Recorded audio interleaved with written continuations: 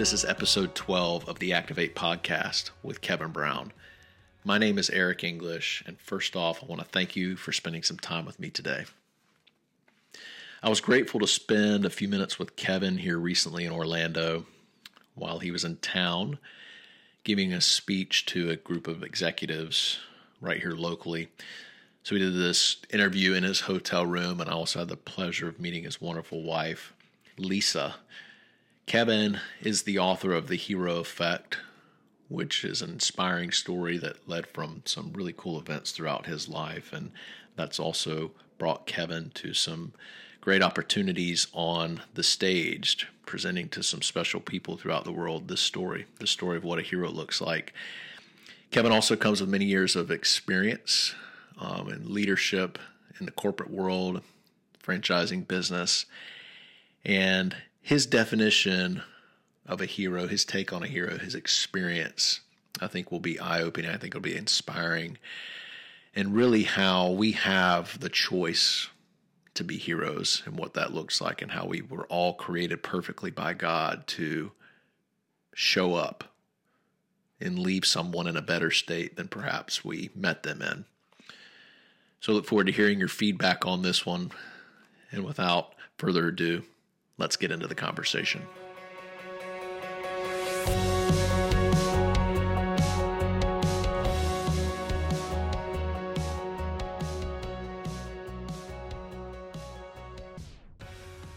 Kevin, thanks so much for joining us today on the Activate podcast.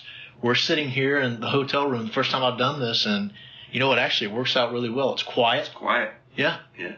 Well, welcome to Florida. Thank you. It's great to be here. We're at the Ritz-Carlton. I mean, there's worse places we could be doing this. Yes. I'm so blessed. Jeffrey Bunton Jr. introduced us. Yes, great friend. Yeah, Jeffrey was on a past episode, so looking forward to our time together. How I like to start with each person, and I've only heard a highlight of yours, but just your origin story. Like, how did Kevin Brown end up to where he is today? Well, quite by accident, really. Yeah. There's a very, very long story. I'll tighten it up best I can. I'm a high school dropout. I didn't go to college. I grew up in a blue-collar home. I have great parents, and life took a hard left turn when I was a teenager. It got ugly for a while. I ended up homeless for a period in my life, and by the time I was in my early 20s, I lived in my car and found myself contemplating life. What do I do? Where do I go? Do I really want to be here anymore?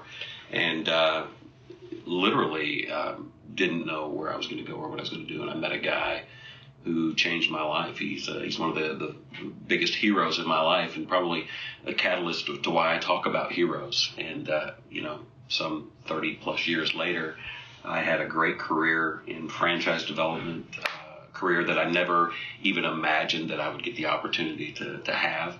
And here we are, the Ritz-Carlton.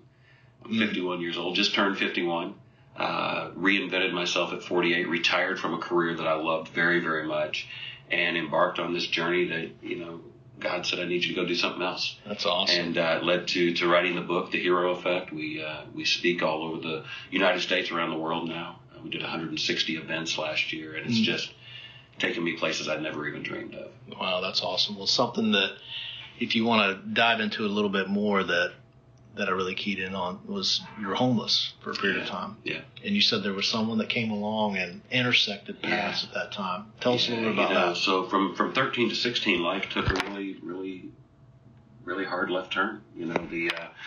Life got really hard. I was betrayed by some adults that I trusted very much. Life got complicated. I made matters worse by making some really poor choices associated with some really bad people. And from 13 to 16, life got pretty ugly, and it just kept getting worse. Every time I tried to pull myself out of the ditch, I just couldn't quite get there, and I was getting pulled back down into the muck and all of the, and a lot of that was the byproduct of the people I was spending time with. The people I was spending time with, the people I was letting influence my mind, the people that I was let kind of direct my path. And I was broke. Something I heard very wise from someone is kind of what we try to tell our kids: show us your friends, and I'll show you your future. You got it. Jim Rohn used to say, we become the average of our 5 closest friends in terms of income and our health, our happiness, our marriage, and all of those things. Who we hang around really does matter. And at that point in my life, I'd burned every bridge in my life. I had hurt a lot of people. broken a lot of promises, and literally had worn out my welcome. Anybody who had been willing to give me a spare room, a couch, a basement, had given up on me. I was dragging that 13-year-old kid everywhere I went. Oh, wow. And I think a lot of people in life do that. They reach into their past, they grab the worst of yesterday, and they drag it right to today, and they use it as an excuse for not doing well. They use it as an excuse for not moving forward in their life, and they stay stuck, and I did too. And I was broke, I was desperate, I was in my early 20s, I needed money, and I met a guy named David who taught me how to sell. And it's probably the greatest skill set I've ever been given in my life, with the exception of what else he taught me. Not only did he teach me how to sell, which has been very good to me financially and professionally, but he taught me how to see. Selling is one thing, but seeing is another. And by seeing, I mean, he gave me the gift of optimism, right? He took the storyline that life had given me. He took that storyline and he said, son, that's not your destiny. That doesn't have to be your future. And I understand some ugly stuff happened to you. I understand you went down a bad path, but past doesn't equal the future. Tony Robbins says that. The past doesn't equal the future. David used to say the past is a place of reference, not a place of residence. Right. And over time, he dripped on me, and he started out as a boss. He became a friend and a mentor. He became like a second father to me. That's over time, that 13-year-old kid faded away, and I latched on to this new vision. It's amazing what a compelling vision does for your life. But we have to have people who love us enough to hold us accountable to what can be, not what is. Right. Very blessed that you had somebody like that at the time you did. Yeah. What'd you sell?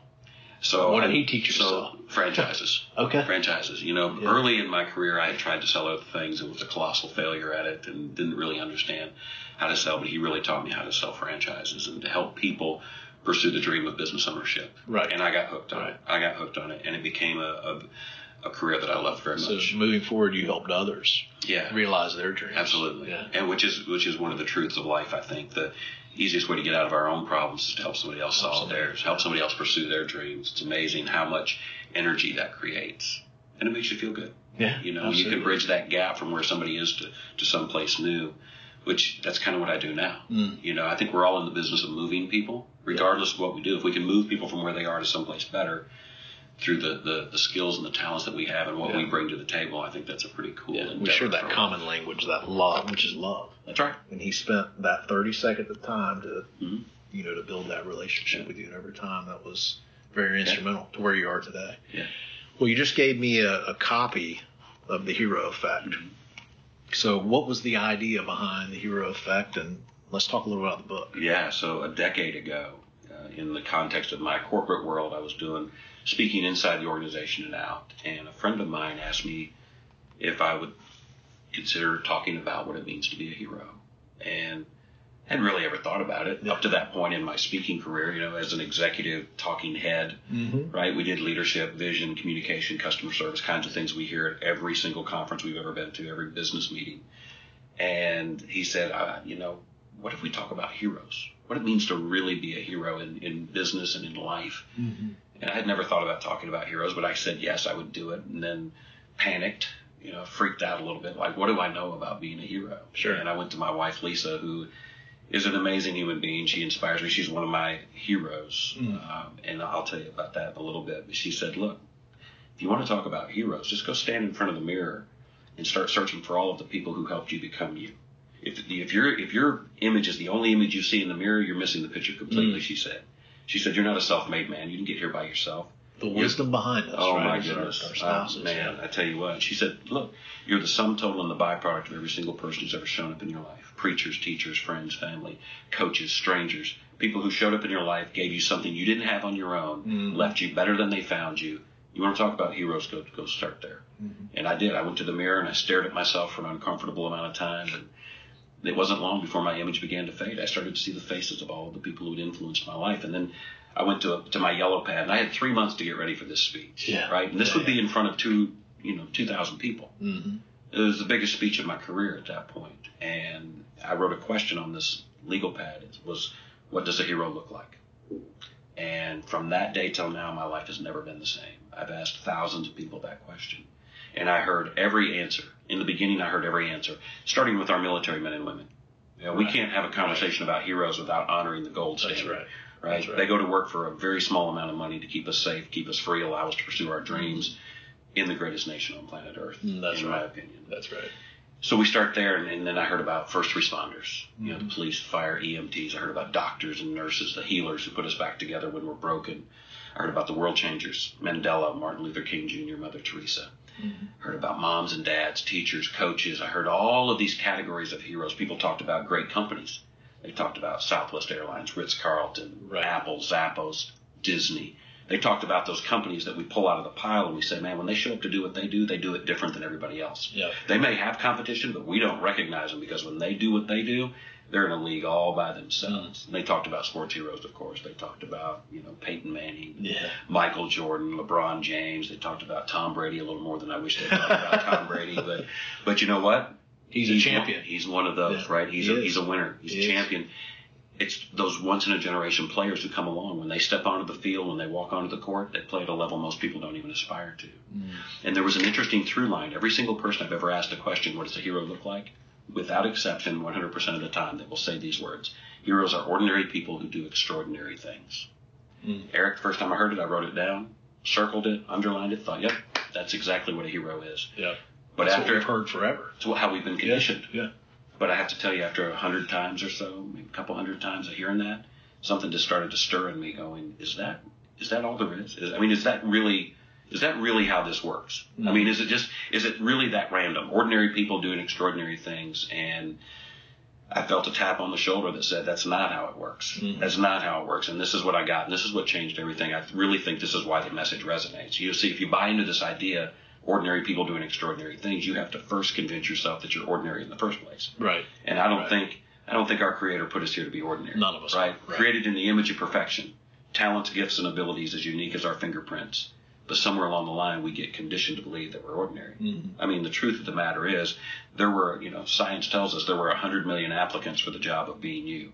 And I don't ever remember what age it is, but at some point, you see it happen. I told you when we started, I've got a 6-year-old and an 11-year-old in their minds and what they dream of and the ideas they have between our 6-year-old and 11-year-old just by the way in which the world, the classroom conditions us. It's like, no, you can't dream like that anymore. This is where you live. And, if you're not careful, if you're not speaking those things into them like, no, you can do this. You're more than ordinary. Yeah. Well, they can be conditioned that way. Think about when I was a kid, probably when you were a kid too. When I was a kid, I lived for the day when somebody in our neighborhood would buy a washer or dryer because we wanted the box. Yeah. Why did we want the box? It wasn't a box. No. It was anything but a box and everything that we could. It was a barricade or something. That's right. If we got lucky, somebody would buy a refrigerator. Yeah. Right? Now we had a time machine. Oh, yeah. We'd stay in that box all day.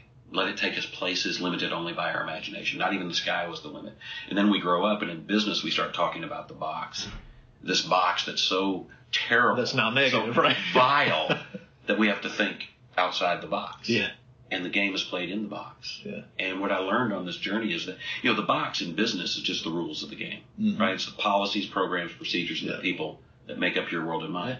And we have a box in every area of our life. We have a home box, kid box, spouse box, friend box. It's just the rules of engagement. Yeah.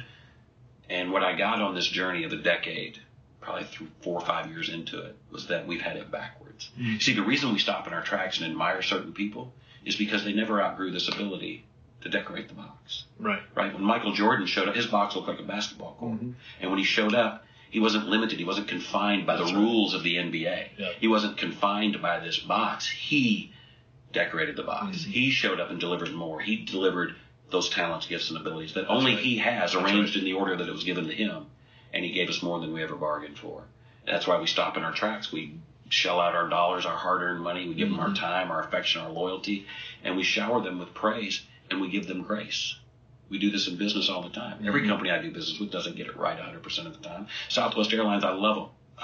I give them a lot of my money.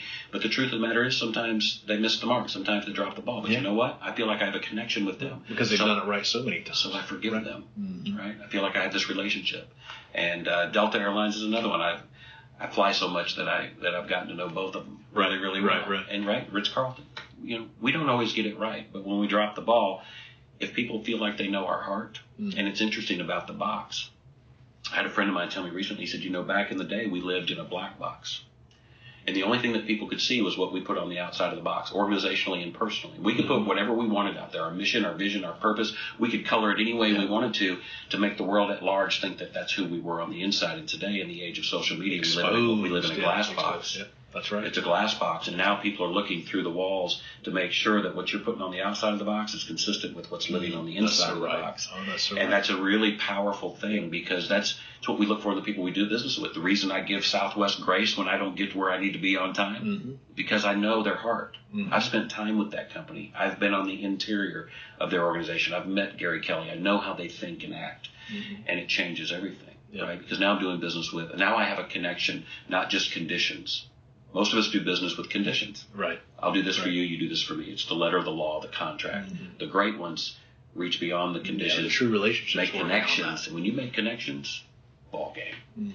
And what I've learned, Eric, what changed this for me was I learned we had it wrong. This is what God gave me. He said, it's not ordinary people doing extraordinary things. It's just the opposite. You were born extraordinary. Heroes are extraordinary people who choose not to be ordinary. They show up with the best version of themselves. They show up with their talents, gifts, and abilities, their superpowers, their superhumanness, if you will, and they pour that into the people that are in this moment, which is the one thing most of us miss, right? We're dragging around the worst of yesterday. Leaving that behind. We're praying for the best of tomorrow, and we miss this space right here and everybody in it. And this is all we've got in the first place. Without all the baggage dragged to the... Right. And it changed everything for me. Extraordinary people choosing not to be ordinary. It changed everything. The hero effect. Hero is an acronym. So the first principle, the hero effect, is heroes help people. And on the surface, people are like, wow, dude, I hope you've got more than that, because that's pretty basic. I mean, we all understand that being helpful, being a good servant is good for business. But the problem is most people are only willing to be helpful to the extent that there's a return on investment. And what I've learned of the great ones, there's a ... to this idea of being a good servant. Heroes help people ... with no strings attached. And it's the no strings attached part that we have trouble with. The unconditionally. Right. Our humanness gets in the way. That's right. We like the rules of the game. What do I have to do to satisfy this relationship? And heroes they're ... masters. You know. And then the second thing is the E. Heroes create an exceptional experience for the people in their life, at work and at home. Yeah, they show up big. They show up big every single time, whether it's at the dinner table or the conference room table. It doesn't matter. They show up and they own this space right here. Rabbi Shmuley said, "You are no hero if the people who mean the most to you think the least of you." I want to go somewhere with that. Yeah, let's do it. The present. And that's something I feel like for me the last 12 months I've really, God's been speaking that to me about being present. And it's not so much that the kids are going to look back and say, Dad spent a half hour with me throwing the baseball last night, or whatever it is you're doing.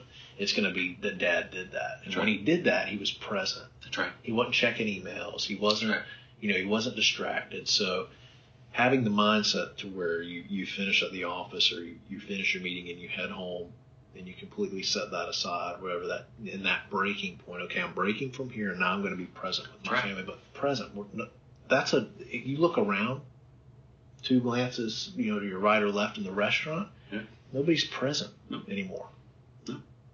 No, and think about if you want to leave a mark on this planet, think about this for a second. You can't do it. The past is already gone. Most of us are thinking about everything that happened yesterday. We're thinking about what might happen tomorrow, which is no guarantee. I mean, I flew 300,000 miles. Depression and anxiety, right? You got it. Yeah. There's no guarantees. And if I don't own this space right here and the people in it, right? If I'm distracted by something, then I have to question: is this my priority? Why am I in this moment if I'm distracted and thinking about a different moment? Right. What can I leave in this moment? And I equate it to reputation. So heroes care a great deal about their reputation. They care about how they show up. They care about how they look, how they language. I live in airports, and I'm convinced, Eric, that 50% of the world's population do not have mirrors in their homes. You have a good time in the airport, don't you? I do. I am a people watcher, man. And it's fascinating to me how many people show up for life not prepared for life. Yeah. They show up packaged in a way that doesn't say I'm here to serve. I'm not here to, to do anything extraordinary. I'm just trying to survive. I'm just trying to get through the day. And then if you listen to them, their languaging it's negative. It's depressing. It's not serving of anyone, not even themselves. And it really is sad to me, because we're either living in the past or projecting into the future, and we miss the only thing that we have to influence anyway. Reputation, I say it's that thing that goes before us and announces our arrival, and it lingers long after we leave. The question is, what lingers after we leave? If we leave this exchange, you and I are sitting here in a hotel room and we're looking at each other having a conversation. Neither one of us are using our thumbs on a screen to do anything. Right. How many conversations do you have where people are on their phones and they constantly keep saying, I'm sorry, what'd you say? Eric, let me finish this real quick. Instead of just being here, right? Because whether I'm on stage, whether I'm in the air, whether I'm in an interview like this, I know my phone's blowing up. Yeah. It's always blowing up. That's the world we live in. But a disciplined mind says, I'm going to be right here. Because I believe that God doesn't give us next unless we master now. Now always leads to next. But most people live in next. I'm only in this job until the next thing comes along. I'm just biding my time until I get discovered. If you don't own this to a level that nobody else could even hold you to, next never comes. So another way, heroes are focused. Yeah. And that's oftentimes a separator in success. How focused? Absolutely. Can you remain focused long enough to reach success? That's right. And you think about it, technology. The last 10 years in business, it's all been about technology, right? How do we embrace technology? How do we use technology? Technology is vitally important to making business faster, simpler for the people that we serve. It allows us to transact more business, but technology should never replace relationships. It should only be a support to them. That's right. It should only be something that makes them easier, right? I think it was Einstein that said, and there's some question as to whether or not he really said it, but I like the quote. Einstein said, when technology surpasses human interaction, we will have a generation of idiots. Right? Yeah. And I've had people challenge me. They're like, I went to Snopes and they said that. He didn't say it. I don't care who said it. If he didn't say it, then I'll take credit for it. It means something, right? Yeah. When technology surpasses human interaction, we are human beings and we crave human connection. We crave human contact. We crave relationship. And so many people want to hide behind their thumbs. They want to hide behind a text or an email or a phone call. And we do need to connect at the cellular level, not the phone, the heart. Yeah, that's right. And when you have those kinds of relationships, ball game. So let's I want to talk a little bit about when you are preparing for either, a couple of weeks out or as you're getting ready to go on stage.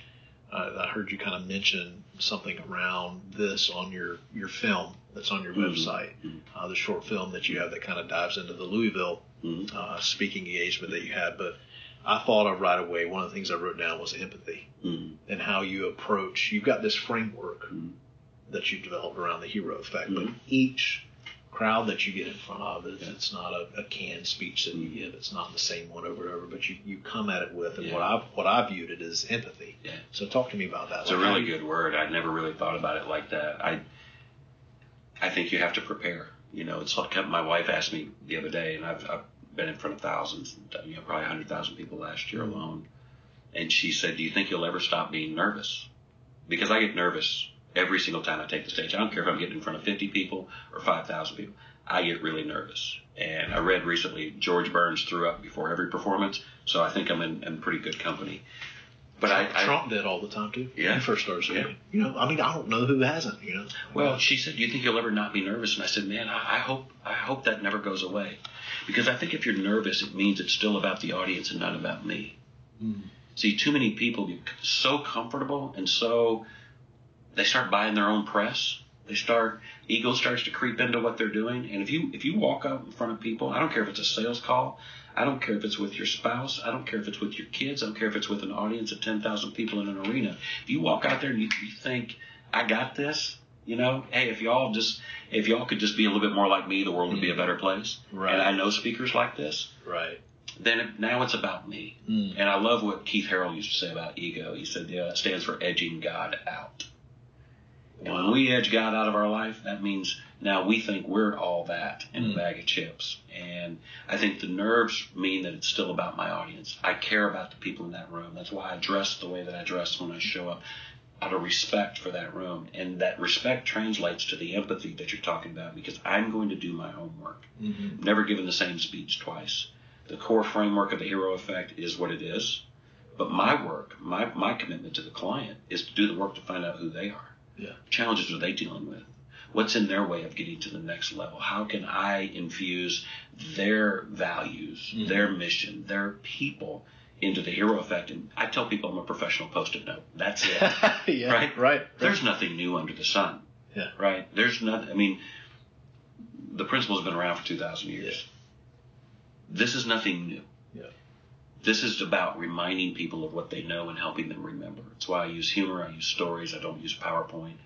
It's just me and a microphone for 75 minutes, taking people on this roller coaster ride to remind them of what's important in their life, what really separates the great ones from everybody else. You know, you can hold your finger and your forefinger and your thumb about half an inch apart. That's all the further the extra mile is. And the truth is, most people aren't willing to go that far. Right. The extra mile doesn't take much. It just takes a little bit of intentionality. It's like random acts of kindness. I had someone challenge me recently on social media about that because I write about I don't believe in random acts of kindness. And I'm like, well, how can you not believe in random acts of kindness? Because if they're random, then that's the problem. Acts of kindness should garner our utmost intention. It should never be random. Right. But yet we go through life. When do random acts of kindness occur? Usually when everything's going well for us. I mean, it's easy to be kind when you're on top of the world. That's when all of your bills are paid, when things are going your way, you just got a promotion. It's easy. But when the yogurt hits the fan, when things aren't going well, that's right. You got to dig deep to be kind to somebody else. Yeah, it's a big deal. When you said nervousness, I had no idea you were going to go there because our son just gave a speech in front of his entire 5th grade class. They had a contest. Yeah. So proud of him. So each 5th grade class gave a speech in front of their class, and then the winner of their class got to go on to the 5th grade and present for this contest. There's like 6 of them that won, so he was one of the ones that won his class. And he said, "I'm so nervous." He said, "I don't want to give this." And I remind him, like you said, that anytime I do that I'm nervous too. Right. And he plays sports, so I attributed that. I said, "That's just like I didn't even think of what you're telling me, but I prepped him that it's normal." That's right. Those things are normal, and that's like you getting ready for a sporting event or what have you. But I'm so glad you went there. That it's also that. It's also the reminder that it's not about us. It's about the people that we're here to serve. It's important. Right. It's important. I have a friend of mine who played professional football, Ben Utek. He won the Super Bowl 2006, catching passes from Peyton Manning. And he said when they were in the Super Bowl 2006 against the Bears, he said, everybody's on the sideline, and one of the veterans on the team came up to him and they said, "Don't blink, because it's going to be over in an instant." And he said, it didn't matter if it was Tony Dungy, Peyton Manning, people had been there before. Everybody was so amped up and nervous. And, of course, the opening kickoff in that game, Devin Hester for the Bears ran it 97 yards back, 99 yards, whatever it was, scored a touchdown on the opening play. Yeah. And it was like that everybody relaxed and everybody went to work. Everybody got focused. And so it's channeling those nerves. It's saying, where do I put this energy? This is what we've prepared for. This is what we've trained for. Now we have to stand and deliver. And I think the nerves are part of the fuel that allows us to stand there and just let that pour out. That was a good point. I'm so glad you brought that up. So the framework, you've got the framework of the hero effect in each one of these. The other thing you shared with me that I thought was special was your son. So talk to us a little bit about that and how that has maybe shaped some of the conversations you've had with people, how you've inspired people along the way, because I think that's a big deal. Yeah, my son, his name's Josh. In fact, if you ask him, he'll tell you his name's Josh Brown. He thinks it's hyphenated, all one word. And when Josh was little, around 3 years old, we knew his speech and his language wasn't developing. And, we suspected that something was going on, but like a lot of young parents, we ignored it.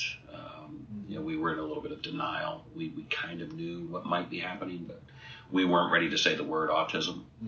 And at 5, Vanderbilt University gave him a formal diagnosis, and I've had the privilege he turns 21 next week, and I've had the privilege for the last 16, 17 years of watching my wife work miracles with this boy. They told us, we sat in a conference room when he was 5 years old. Doctors on one side, teachers on the other. Doctors said, "Look, he has autism. It's going to be a steep climb. You need to prepare yourself." The teardrops started to flow. I could see them hitting the papers in Lisa's lap. I became angry. Mm-hmm. They said, he's uneducable in many ways. He's not going to learn like the other kids. He probably won't graduate high school. If he does, he'll get a special education diploma. Mm-hmm. There'll be an asterisk by his name. Yeah. And I became angry, mainly because as a dad, and I'm embarrassed to say this really, I started thinking about everything he wasn't going to do. I started thinking, he wasn't going to be the star Little League shortstop. He wasn't going to be things that we would all think, but not say. The life that I wanted to vicariously live through him had just vanished. He wasn't going to be the star quarterback and captain of the high school football team. Mm-hmm. And while I was sitting over here having a pity party of one, I look back at Lisa and the teardrops were gone, and this look of determination swept over her face, and she did what leaders do. She took the storyline that life gave us and she started to rewrite it. She told Josh, cover your ears. She said, that's not where we're going. Baby, that's not your destiny. Mm-hmm. And yes, I heard him. I heard what the doctor said, son. That's not where we're going. You keep your eyes on your mom. And, thankfully God gives moms a little more than dads. Absolutely. They are natural-born leaders with natural-born vision, especially when it comes to their babies. She sees that kid not as he is, but as he can be. Mm-hmm. And she went to work, and I've had a front row seat for the last 16-plus years watching her with this different vision. And a compelling vision automatically begins to attract the resources. Mm-hmm. And I watched as teachers and tutors and mentors and people flowed in and out of this kid's life for the last 16 years. And in May of 2016, we sat in the school gymnasium and watched 300 kids come in wearing their cap and gowns. And we were only looking for one. Yeah. And we saw him. Yeah. Walked in, 6 feet tall, his cap was crooked. We knew he was ours. And he walked in and he found his seat. And before he sat down, he found his mom and dad and he gave us a nod. And they started calling names. 300 names were called. We heard one name the whole night, Joshua Douglas Brown. Awesome.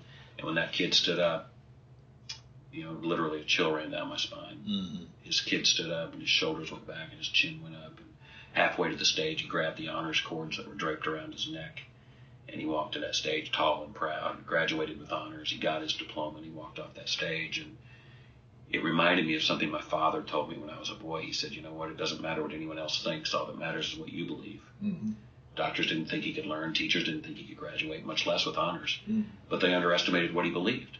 And he believed what he believed because a leader with the title of mother decided to get down in the ditch and help him dig out a better version of himself. If it was easy, everybody would do it. Sure. Most people aren't willing to get down there and do it. They weren't there for the late night study sessions. They weren't there when mother and son could not stand to be in the same room together. Yeah.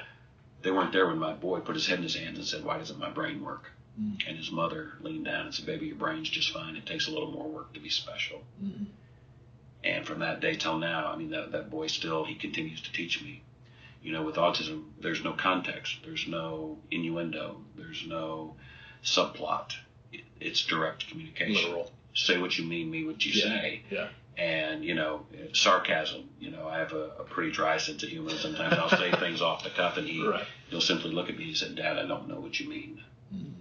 And it teaches me to be really focused. And we don't communicate clearly in our world today. Right. Watching the two of them work taught me, and having known my own story, just reinforcing it. Doesn't matter where you start. Mm-hmm. You can get there from here. Mm-hmm. He's in college now. He wants to be a meteorologist.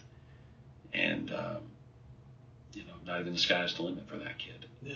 And we continue to learn from him every single day. Making a decision, right? Yeah. To move forward. And be resolute. Mm-hmm. This kid's been resolute. He's wanted to be a meteorologist since he was old enough to know what a cloud is. And be resolute. And go after it. The power of a vision. Right? When we were kids, go back to the box metaphor. Right. When we were kids, we went out there and we turned that box into a spaceship, race car, Army fort. There was no committee. There was no voting. You just hopped in and got We didn't have a 12-inch binder with a strategic plan in it. All we had was a compelling vision. That's right. And we went about the business of bringing it forth. And I think so many people, and I'm not bashing strategy. Strategy is important, but in the absence of a compelling vision, no strategy can save you. Mm-hmm. Vision, philosophy, they eat strategy for lunch. And I'm a firm believer that if you have a compelling vision and you get up every single day and you move toward it, your plan doesn't need to be on more than one page. So I've always said it's about taking action. Most people think they need to know all the steps before they'll take the next one, and all you need to know is the next one.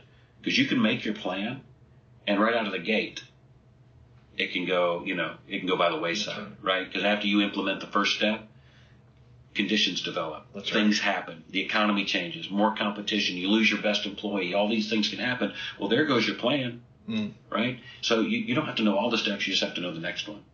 But what matters more, in my opinion, is that vision. Mm-hmm. You know, I read something, there was a white paper one time on Michael Jordan. It was actually written by Michael Jordan, if I recall. He never had written goals.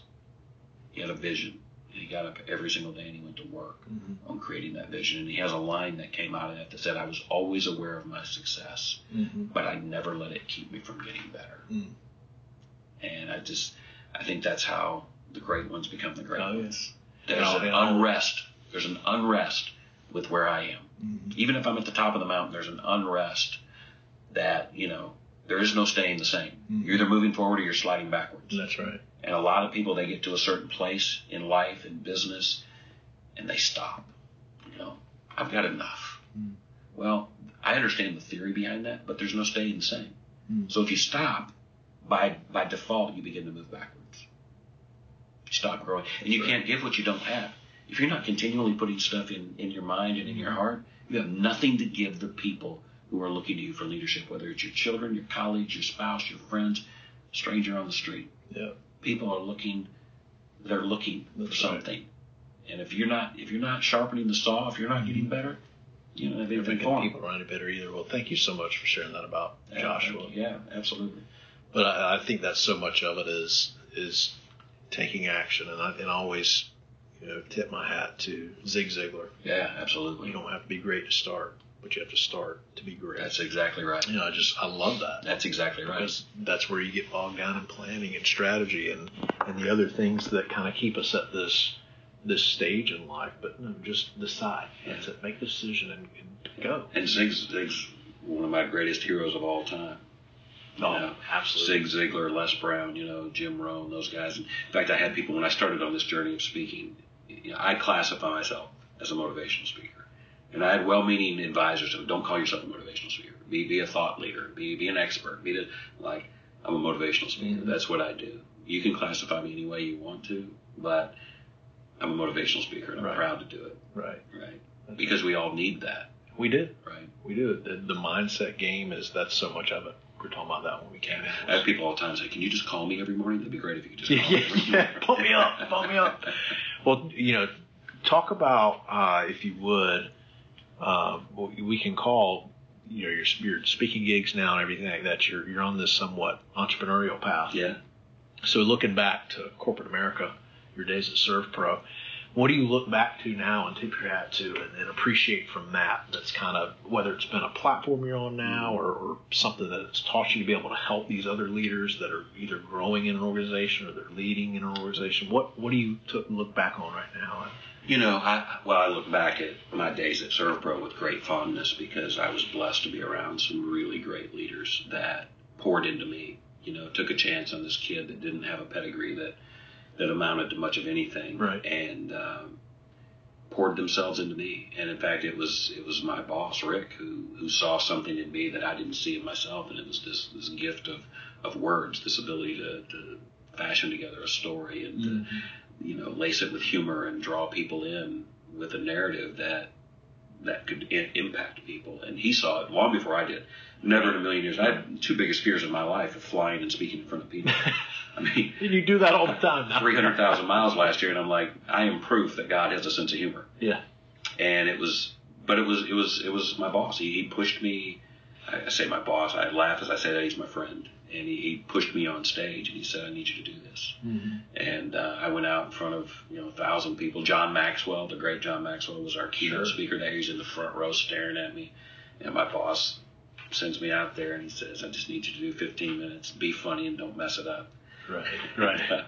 And but something clicked and set me on a path. And as much as it was so bittersweet to leave, one of the lessons that I took away, because they supported and they encouraged me, even though they could have been selfish and said, wait a minute, we really want you to stay here. Sure. We want you're part of our succession plan, or you're part of the future. We really need you to be here. They were not afraid to continue to push me higher, even if that meant having to leave. And they'll always be family to me. They'll always be an important part of my life. And I think as leaders sometimes, and I see it more with managers than leaders, sometimes we want to hold our best people down just a little bit because we need them to fill the role that serves us. Instead of pouring as much as we can into them, and if they rise above us, let them go. Let them rise. Because you know what? The truth of the matter is we'll be rewarded for the business that we do. We'll be respected for how we build a business, but we're only going to be remembered for the people we build. Period. That's it. That's right. Right? I've not seen a gravestone yet where it had somebody's net worth on it. Kind of house they had, kind of car they were driving when they died. Mm-hmm. Right? What gets written on the stone, what summarizes their life, is the impact they made on people.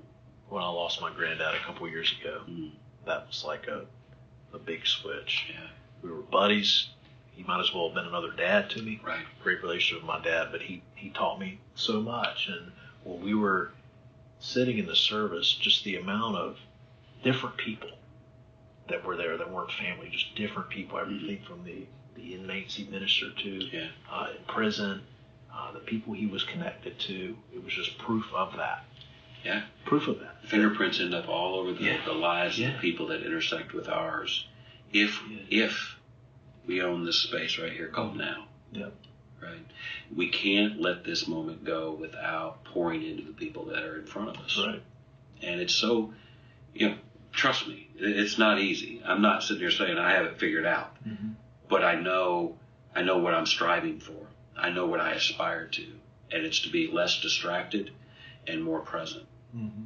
Less concerned about yesterday and tomorrow, and more focused on the connection that I have with the people around me right now. Because that's it. I don't care if it's an Uber driver. I don't care if it's a flight attendant. I don't care if it's a front desk clerk in a hotel. I don't care. It's this human connection. Mm-hmm. It's this human condition. And it's amazing. I saw Oprah, when she retired from her show to start a network, like she needed to start a network because she needed more money, apparently. They sat her down, they asked her, and she has also reiterated this in a commencement speech that I heard. She said she interviewed 35,000 people in the course of her career on the Oprah show. And she was asked, did you notice anything that they all had in common? And without batting an eyelash, she said, yes. Everybody I've ever known, rich, famous, known or unknown, from Bush to Obama to Beyonce and all of her Beyonce-ness, they were all seeking validation. Mm. She said when the cameras went off and the lights were turned off, she said they all leaned over without exception. The leaders of the free world to the best of the best in entertainment, they all leaned over and said, how'd I do? Mm. Did I do okay? They wanted to know that they had shined in Oprah's moment. And then she attached 3 questions. She said, everybody I've ever known in my whole life, they were silently asking 3 questions. Do you see me? Do you hear me? Does what I say even matter to you at all? Mm-hmm. And I would contend that everybody in your life and mine, strangers, friends, families, they're all asking the same 3 questions. Do you see me? Mm-hmm. Do you hear me? Does what I say even matter? Or am I just noise in an already noisy world? Am I something you've got to check off your list to feel good about your day? Yeah. It's a powerful thought to know that everybody coming at you, they have those 3 questions written on their forehead. Mm-hmm. Say, do you really see me? Do you see me for my... I mean, it's amazing to me. We talked about technology earlier, technology being so important. But the pendulum swung way over there, and now I see it coming back. Because I have clients telling me, can you come in and talk about interpersonal skills? Can you talk about body language and eye contact? Sure. Can you talk about a handshake? Can you talk? And it's interesting to me because I think we're recognizing that the pendulum swung so far that the tools and the technology designed to help us transact business, mm-hmm. we still need transformational moments, and those only come human to human. That's right. Right. You can't transform this moment through technology. You can transform this moment through human connection, mm-hmm. by being interested, by seeing people and hearing them, and letting them know that they matter. Good stuff, man. Faith. Yeah. Right.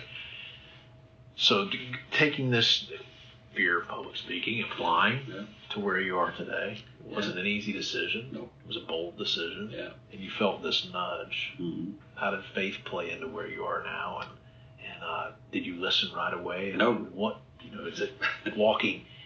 What does each day look like now?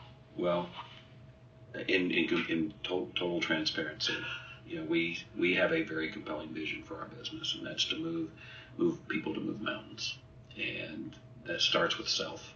And a lot of mountains that I had to get over. I struggle with unworthiness, knowing my past, knowing where I came from, knowing my pedigree. One of the questions I had for a long time that suppressed me from really pursuing this was, why me? I don't have anything to say about that. Why would anybody listen to me? Mm-hmm. And the only answer that I ever get back is, did you see the 12 that I hung around with?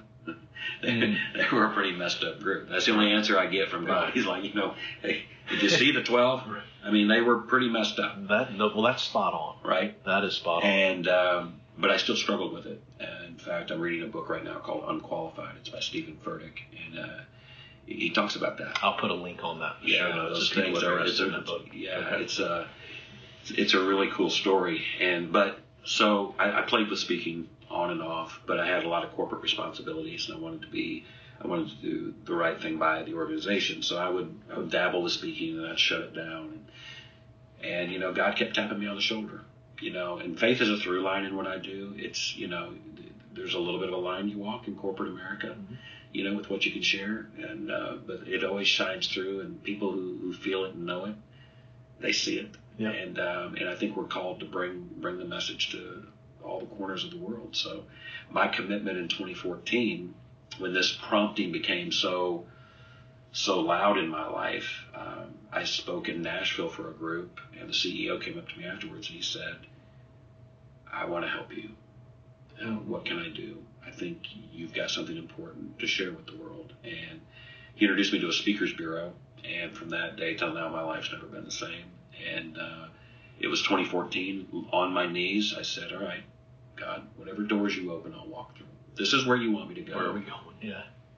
And Eric, I didn't know what I just signed up for, because the doors opened, and we've been faithful to walk through them. I don't know how we got through them, some of them, but we got through them, and every day we just get up and we keep moving toward that vision. I don't have some big elaborate plan. I'm a sales and marketing guy. Yeah. I'm a sales guy that learned how to be a marketing guy, and I've never been able to implement a marketing plan in my own business because it's all been a tractor beam of just following the message, and it's been word of mouth. In 2017 we did 107 gigs. We did 160 last year, and it just keeps taking me places from the C-suite to the front counter. Right. From construction to financial services, from hospitality to housekeeping. I mean, it's just fascinating, the groups that I get to be in front of. And what it says to me is it's lightning in a bottle. And I'm just a steward of this message right now. And I don't know why it was given to me, but it was for now. And hopefully when I'm done with it, somebody will pick it up and keep running with it, because it's a universal message that touches so many parts of our life, because we ignore certain roles in our lives when we're focused on another role. When we're focused on our career, sometimes we let go of the things that we need to do as a dad or a mom, or sometimes we let go of the things that we need to do as a spouse. And the hero effect is really about being your best when it matters the most. And when does it matter the most? It matters the most right in this moment. That's and right. It matters most to the people that I'm with. And it's such a universal message. And I have people come up to me all the time after I speak, tears in their eyes, and they tell me the story of their son or daughter. Yeah. They tell me about their spouse. They tell me about their business. They tell me about, where they're trying to take their organization. And that's the coolest thing for me, because speaking should be about their story, not mine. Yeah. Mine is just a catalyst to get them to theirs. Right? Yeah. Because they're not going to care about my son as much as I do. No, that's right. But I want them thinking about their kids. I want them thinking about the fingerprints they're going to leave on this planet and the people that they serve. My best friend, when he died, my mentor, that not just changed my life, he saved my life. When David passed, he died, and 64 years old, and I'll never forget, we were sitting on his patio in South Texas before he died. And he's a gruff sales guy, I mean, I never saw him cry before that day. Yeah. And he said, I'm scared. And I said, come on, man, you know where you're going. You don't have to be afraid to die. Yeah. And he looked at me with a very stern look that I had seen a lot over the years. And he looked at me and he said, son, I'm not afraid to die. But after 64 years on this planet, I'm scared to death I never lived. Scared to death. I was so busy chasing something on autopilot half the time, coasting through life, saying things like, I've made it, I've arrived, I've paid my dues. So busy chasing something that turns out was right in front of me the whole time. But my biggest fear, son, is that after 64 years on this planet, nobody will even know I was here. And that broke my heart. Powerful. Wow. To go through your life, your whole life, and get to the end of it and think nobody will know I was here. And I'm telling you, that's That's why I have this burn, Mm-hmm. right? Because people should not get to the end of their life wondering if anybody will know they were here. Mm-hmm. And I think if you are your best self when it matters the most, Sure. you won't have that You won't question. have that. Right. And the other thing is, when we get to the end of our life, they'll summarize it in one sentence, put it on that rock. I think we should decide now what they're going to put on the rock. Yeah. Right? Live that way. I mean, don't right? leave it to the people you leave behind. They'll get emotional. They'll mess it up. They'll put dumb stuff on there. Yeah. I've seen it. You decide. I mean, we spend more time on our logo colors and our tagline for our business than we do the through line for our life. Our personal mission. Right. Yeah. I mean, if we decide, and I've even taken it beyond that. I'm like, certain words that we use fall on deaf ears. Mission, vision, purpose. Right. We have that in business. We put them in gold letters on the wall, and it's really just marketing copy for a lot of companies. We want the world out there to think that's who we are. But what's our personal obsession? Mm-hmm. What's that obsession that gets you out of bed in the morning? And people say, if you find your purpose, you'll never work a day in your life. No. When I found my purpose, I'm working harder than I've ever worked in my whole life. Yeah. But we say things that don't make sense. Yeah. Think outside the box. Ordinary people doing extraordinary things. Find your purpose, you'll never work a day in your life. I contend if you find your purpose, you'll work harder than you've ever worked in your whole life, and you'll love every single minute of it. Mostly. Yeah. There's always except for when you're climbing on an airplane for the 5th time this week, or you know what I mean? Yeah. People say, "Wow, you get paid to speak," and I'm like, "No, I don't get paid to speak. I get paid to travel." I'd stand on stage and do that part for free. Right. I get paid to miss flights and have to drive all night and be away sleep from in an family. airport and be away from family and to Exactly. So that part of it's a grind. But when you're resolute about where you're headed, you just go where it takes you. What's exciting right now? Is there a particular project in your life or something that you're looking forward to right now? Well, we just re-released Hero Effect. Cornerstone Leadership Institute picked it up. My friend David Cottrell, who wrote Monday Morning Leadership, he's a great friend, and he wanted to publish it under the Cornerstone imprint. So we rewrote my self-published version, cleaned it up, made it a better book, and we just relaunched the Hero Effect under that imprint, and we're building out a full-day workshop. Excellent. We've got some online stuff we want to do, some videos. We want to do culture in a box. Mm-hmm. Really create the kind of the hero culture. How do we create a culture of heroes at every level of the organization? Sure. And so we've got those on the drawing board, and we've also got a couple of books that we're working on, a couple of other keynotes. That's great. And so we just. My commitment is just keep digging it out. Mm-hmm. We want to do the Hero Effect for teachers, do the Hero Effect for healthcare and for first responders, and love it. Just really honor. Yeah. We want to do a Patriot Edition for our military men and women. Yeah, so that's awesome. Yeah, that's awesome. Well, always I like to end the show with a few bullet points here that are just some quick, fun hits. Yeah. So we're going to rattle through these together. I talk about failure a lot and how that plays in our lives. We talked about it today.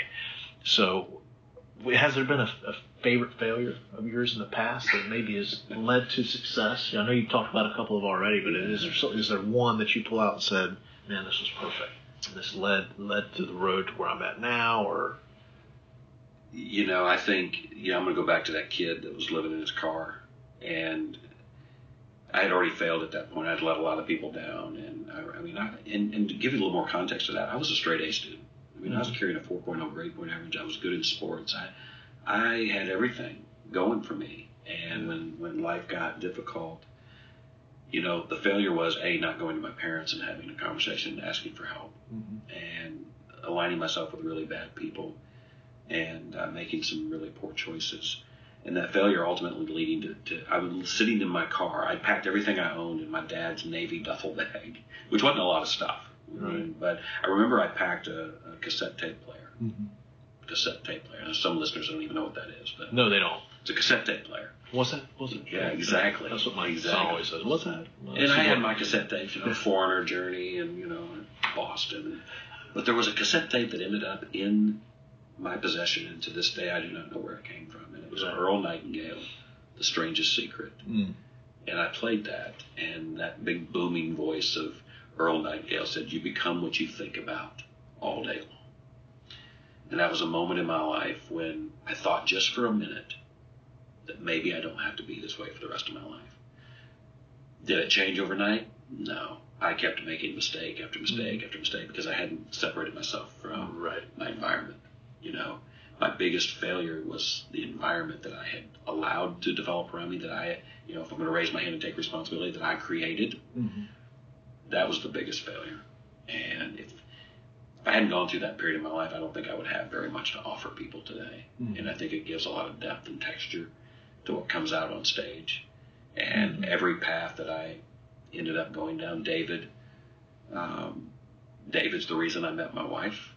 My wife's the reason that Josh Brown exists in this world today. Yeah.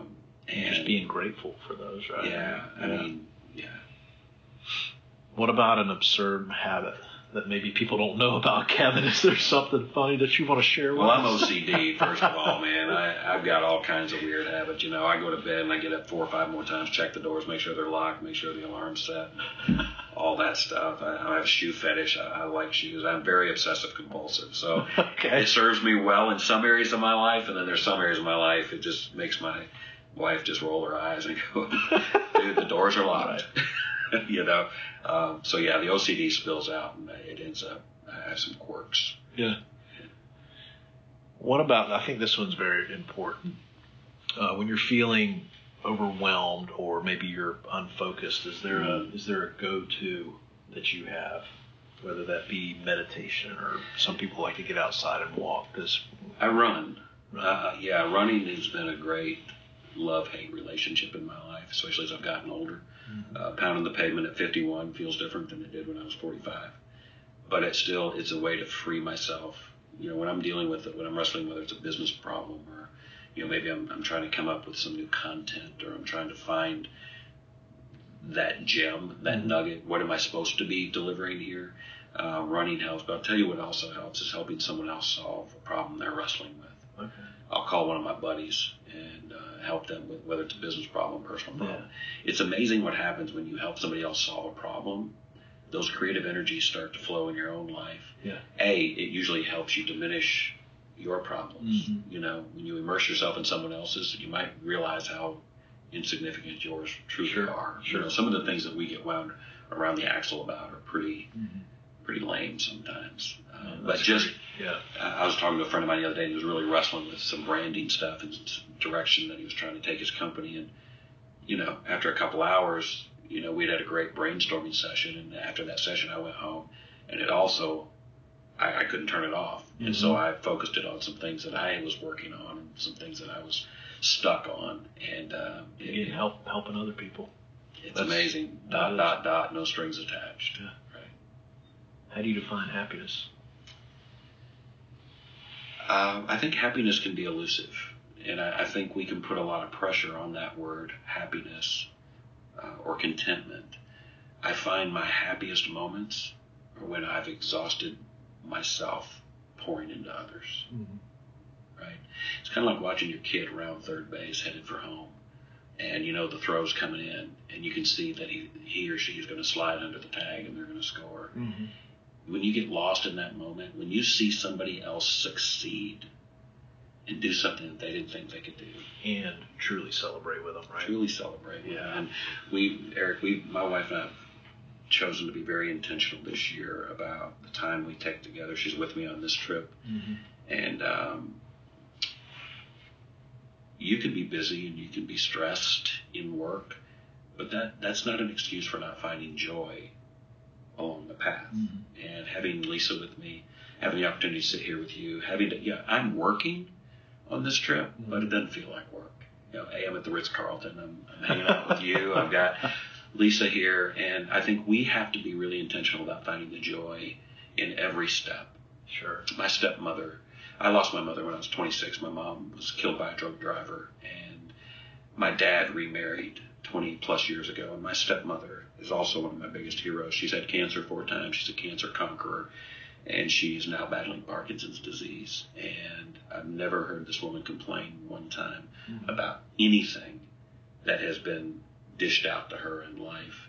She finds joy in every single moment. We just had dinner with her the other night, and she has her new mobility scooter for the house that they painted in breast cancer survivor pink, and there's racing stripes on it, and she's there's a couple of dents in the refrigerator now, but that's okay. She has this freedom to move around, and she's just so happy to have this this mobility, the things that we take for granted, to get up and go to the refrigerator, to get up and go to the kitchen or the bathroom or wherever. And she's just never complained about one thing. And I know people that, their back's a little sore when they get out of bed, or, their legs are a little tired. And that's all you hear about. That's all you hear about. Yeah. Right? So I think it's about finding the joy, whether it's in the struggle, whether it's in the work, whether it's in our stresses. There's joy all around us. Sure. If we'll live in this moment. Yeah. Right here. That's right. It's so simple, but it's so hard to execute. Right? Simple but not easy. Simple but not easy, man. If it was easy, everybody would do it. Yeah. If it was easy, we'd all be rich, good looking, and and have perfect health. But it's not easy. It takes thing with faith. That's what a guy told me the other day. He said, everybody wants to be the noun, nobody wants to be the verb. Yeah. We all want to have it, but nobody wants to do the work to get it. And I think it's just finding the joy and just choosing to be happy. So I don't know that anything makes me happy. The only things that make me happy are the things that I choose to let make me happy. Man, that's good. That's good. Well, lastly, I just want to make sure that those that are interested can stop by and say hi to Kevin and follow you. So where are you most active? I'm all over the place, man. I'm on LinkedIn, on Twitter, Facebook, and all my social media handles are on my my website, kevinbrownspeaks.com. Yeah, we'll get that posted up. Okay. Is there one in particular that you're more active on? If people I spend more time, it seems like, on LinkedIn and Twitter. Okay. Instagram, I'm out there too. And I'm caught right in the middle, Eric. Social media, I resisted it for a long. I was a holdout until I was 50 years old before I got on Facebook and all that stuff. And so I love social media, but I don't understand it. So I have to have people help me. So when I don't understand it, I have to go to my son or other folks in my life who know more about that stuff. But yeah, I'd love to hear from anybody that'd like to stop by and say, hey. Well, that's awesome. Well, thank you for spending some time today. My pleasure. Enjoyed it. Awesome. Yeah, it was great. Thanks, Eric.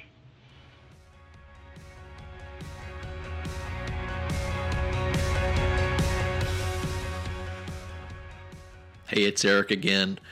I want to thank you again for spending some time today. I really hope that you were inspired by Kevin's story. And again, like always, I will be including the links to any references we made throughout the show. There'll be a link to Kevin's book and how you can purchase that. I am 3/4 of the way through it.